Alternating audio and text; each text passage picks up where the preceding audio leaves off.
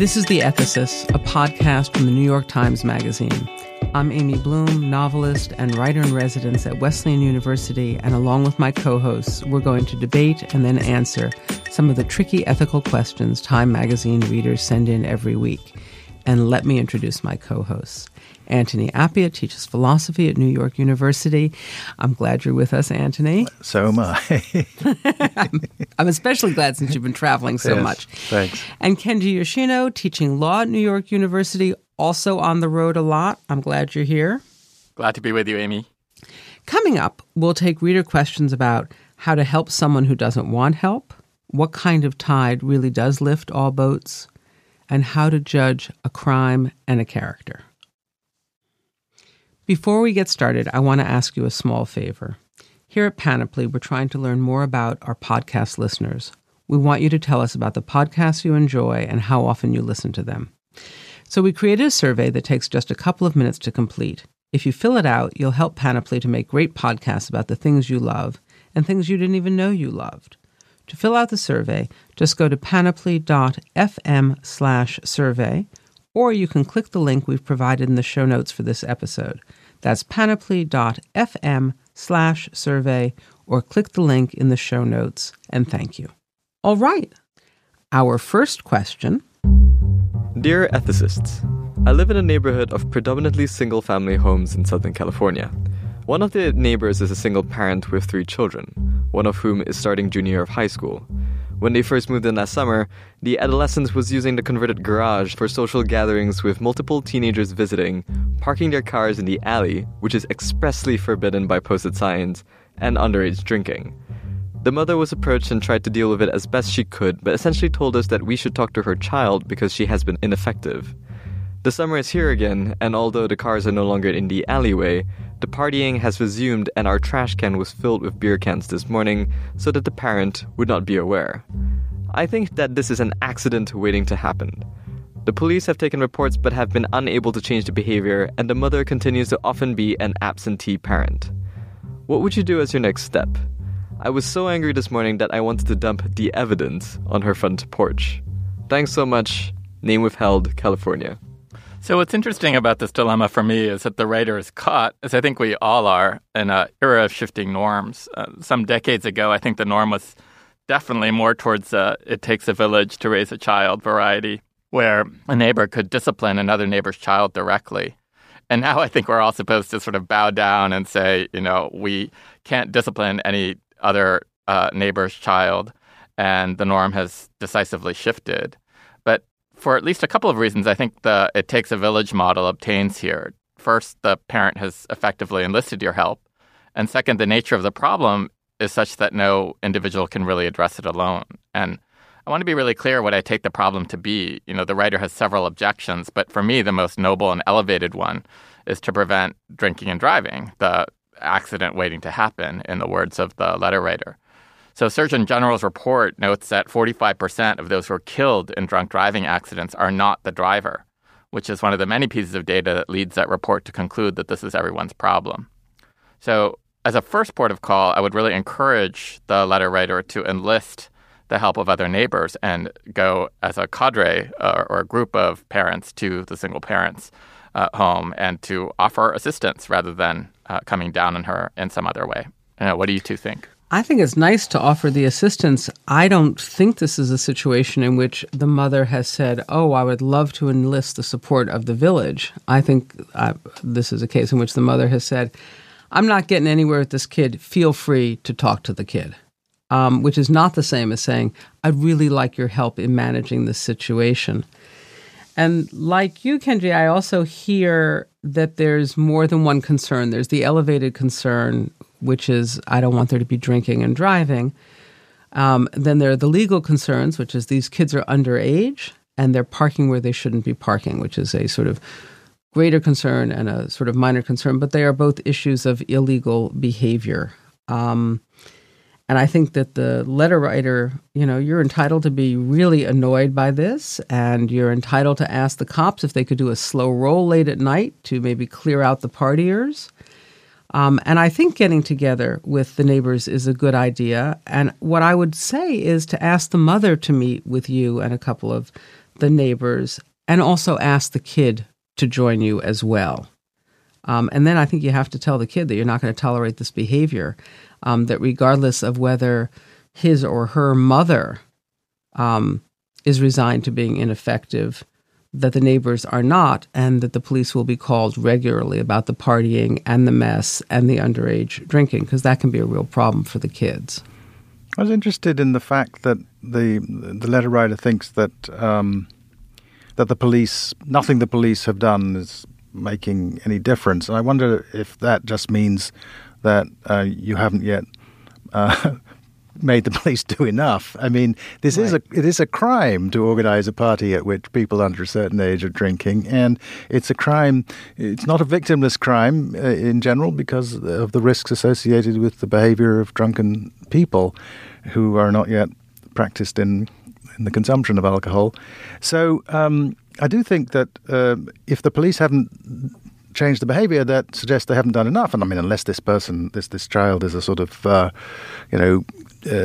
committed lifelong criminal and doesn't care about this sort of thing, the fact of being hauled before a juvenile court and told that you've done something wrong, I think might be the sort of thing that would make a difference. What Kenji said at the start about changing norms makes me want to say that, I grew up in a place where, I grew up in Kumasi in Ghana, in a place where every adult was auntie this or uncle that, and everybody was in charge of you. You had absolutely no right as a child to ignore the suggestions, advice, admonishment of other adults.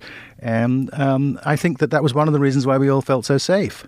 And when I say we, I include my parents, who felt that, well, we could wander around, but there would always be somebody looking out for us. I don't know whether it's possible to shift the norm back, but I sort of feel that it would be worth at least having a conversation, if not just in the country, maybe in California, about whether it isn't the wrong way to have gone, and whether it isn't better for young people to have relationships with more adults than their parents, relationships in which they can learn and in which they can be advised.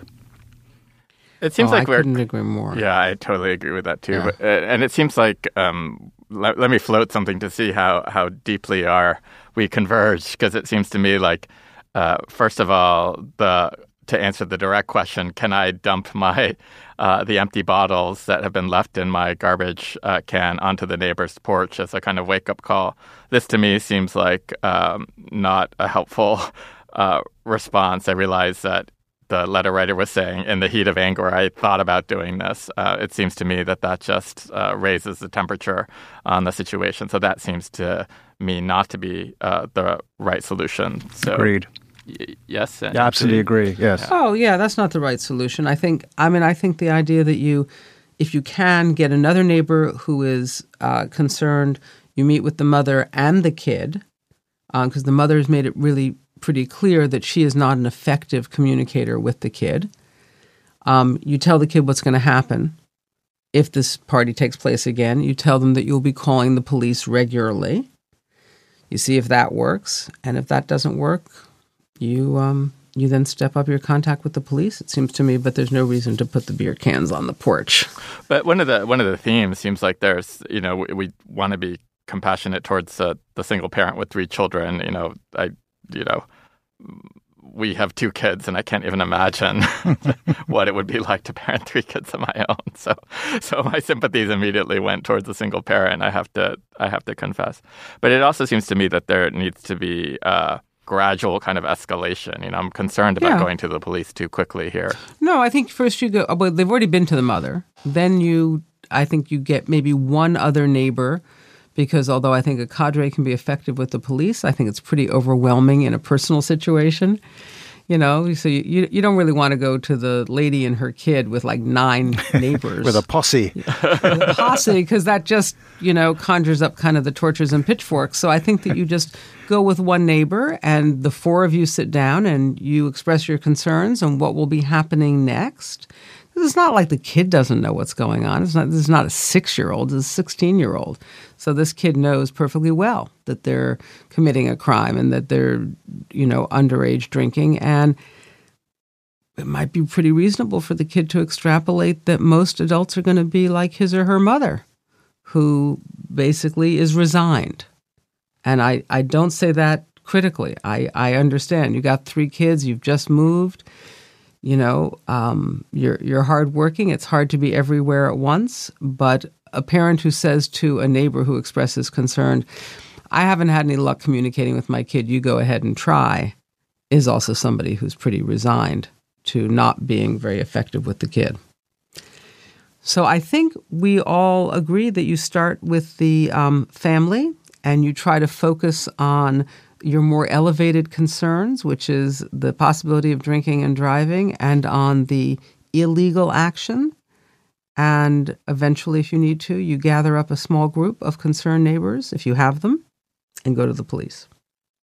All right, let's dive into the next letter. Dear ethicists, the health center where I work serves a mostly low-income population, and the majority of our patients are covered by Medicaid. We also have patients with private insurance, and the money paid to us by those insurance companies help to fund low-cost or free services, social work, behavioral health, nutrition for all of our patients. With the increased push towards data-driven healthcare, some private health insurers are offering significant sums of money if we meet certain benchmarks for their patients.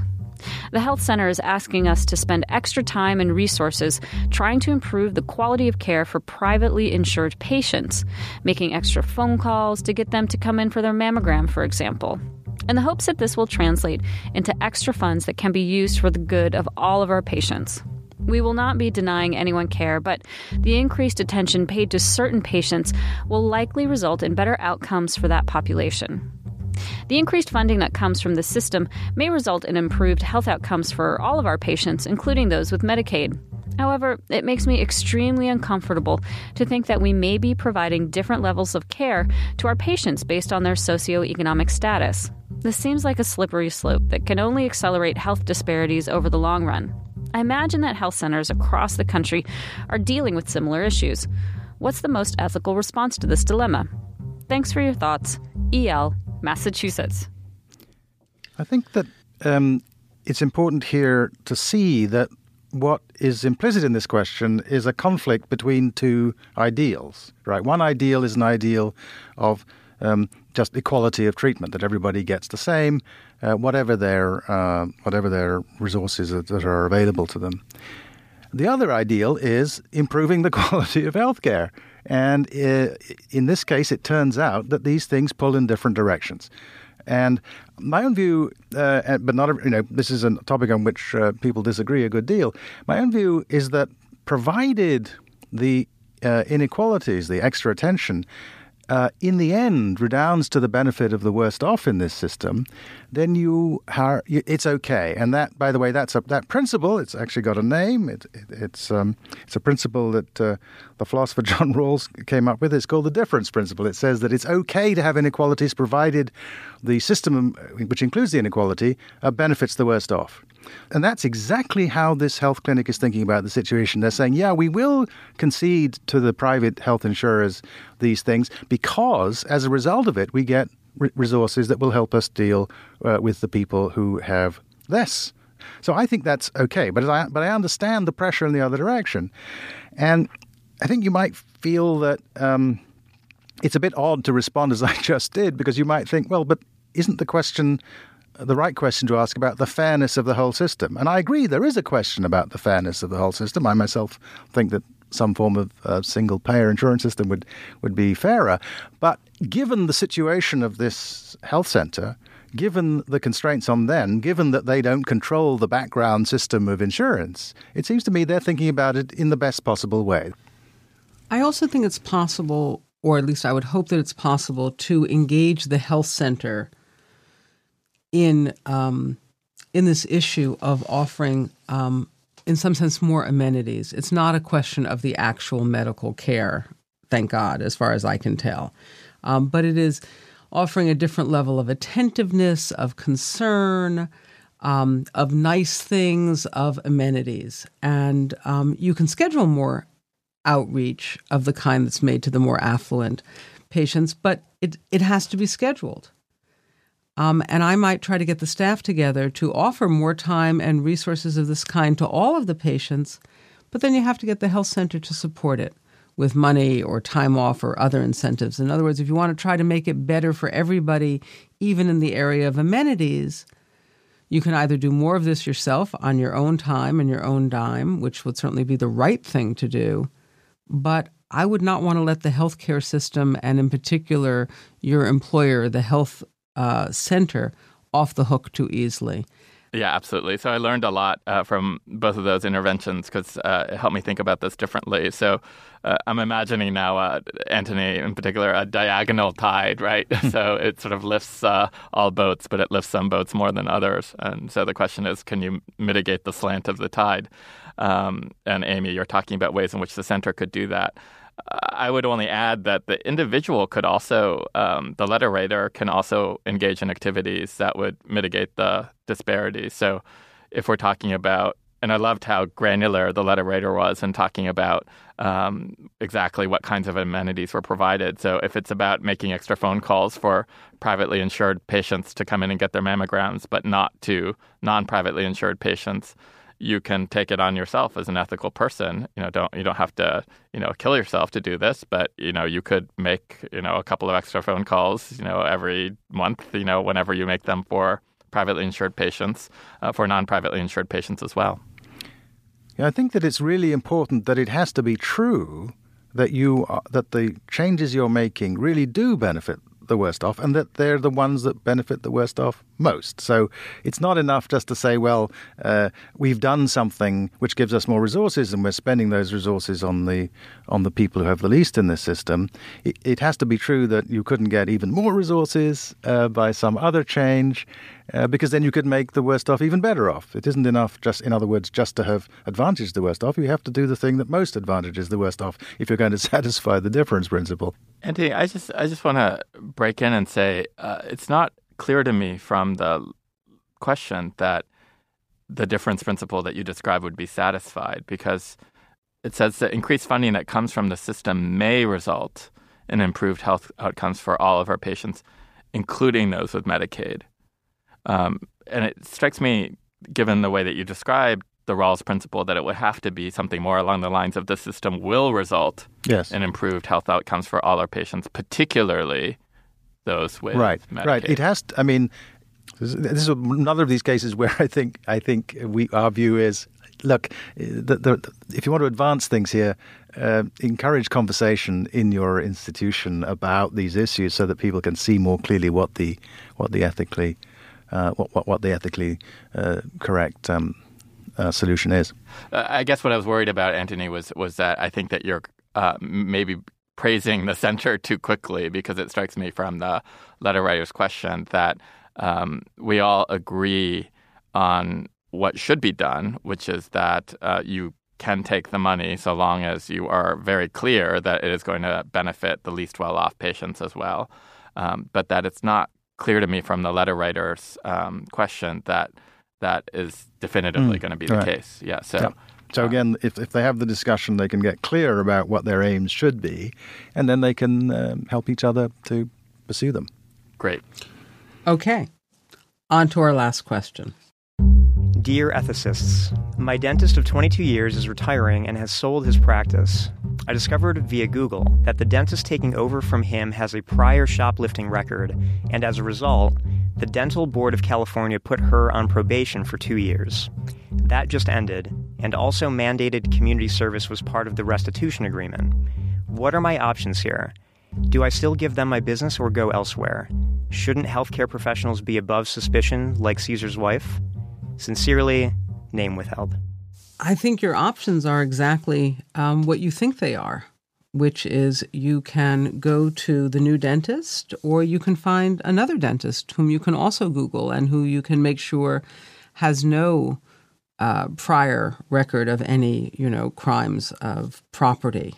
I have to say, I love my dentist. My dentist is a great dentist. I wouldn't care if my dentist's background included shoplifting or even some other minor crime of property. So I don't think there's a really strong ethical push here in any way. Your options are pretty clear. In terms of healthcare professionals being above suspicion, like Caesar's wife, first of all, I want to call your attention to the fact that it wasn't Pompeia, Caesar's wife, own feeling that she should be above suspicion. It was, this is going back a ways from me, but it's Caesar's feeling that the fact that somebody attempted to seduce her reflected so poorly on him that he would divorce her and refuse to give evidence against the guy because it was important that Caesar's wife should not only be above suspicion, but sort of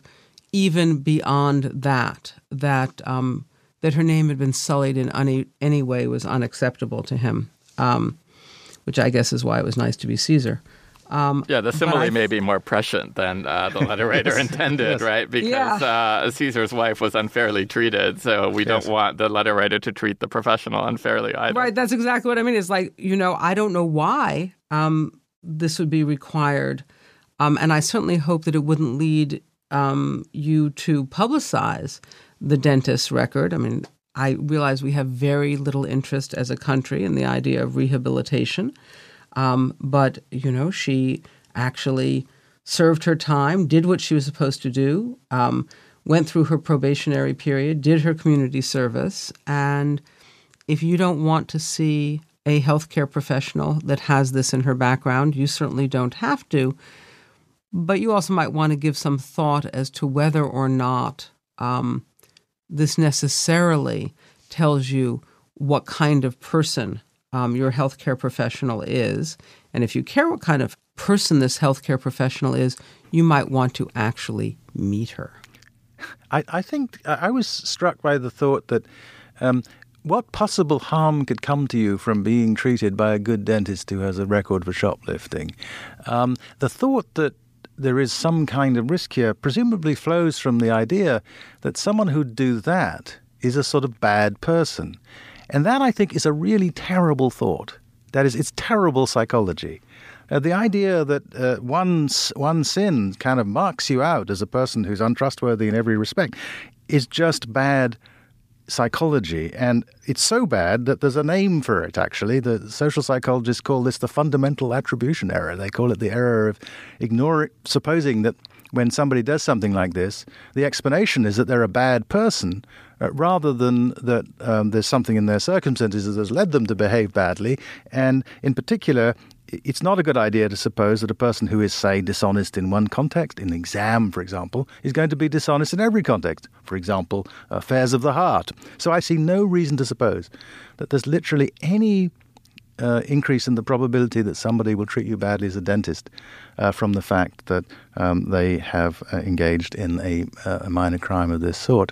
And given what Amy said about the importance of reintegration, I think there's at least a mild ethical reason, though like Amy, I think you're free to go to whatever dentist you want. There's a mild ethical reason for saying, okay, she's done her time, she's paid her debt, and we should reintegrate her.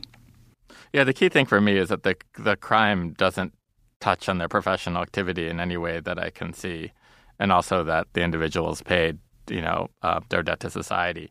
So, yeah, I mean, if this were something like, I Googled this individual and I've discovered that, they have something that might compromise their capacity to be a good dentist, so they administered too much, anesthesia in a prior thing and were sued for malpractice. That, for me, would be different in kind. But, as Anthony says, I think it's really important that there's no nexus in between the crime of shoplifting and how good you are as a dentist. But I think I'm more, in the libertarian, I guess, in saying than Anthony is, in saying I don't even think that there's a mild ethical obligation to stay with them. I mean, it might be irrational, but you're perfectly, entitled to go elsewhere if you want to act on that. Yeah, I think that the ethical issue is really the letter writer saying, isn't it ethical for me to take the position that healthcare professionals should be held to the standard that I, the letter writer, have created, which is any criminal record should make you somehow ineligible or under suspicion as a healthcare professional. I think what the three of us are saying is we don't see the connection. And that wish to brand someone as bad because they have done a bad thing does not make relationships better, the world a better place, and it certainly isn't going to guarantee you a better dentist. Yeah, and to that, I mean, that's really helpful, Amy, because I guess another thing I would say here is, doctors, lawyers, professionals of all kinds do have canons of ethics that bind them. So the very idea that this person would be permitted to go back to practicing dentistry or, would be able to not have the shoplifting disqualify them means that according to the lights of their own profession, this is not disqualifying behavior. So, professionals should be held to professional standards. But ethically, I don't think professionals should be held to the standard of Caesar's wife. Yeah, I think that's absolutely right. I just want to come back in here to say that a certain amount depends on what you count as ethical, but I would have thought that there's at least the following thought might count as a sort of ethical thought, which is it's not a good idea to be irrational.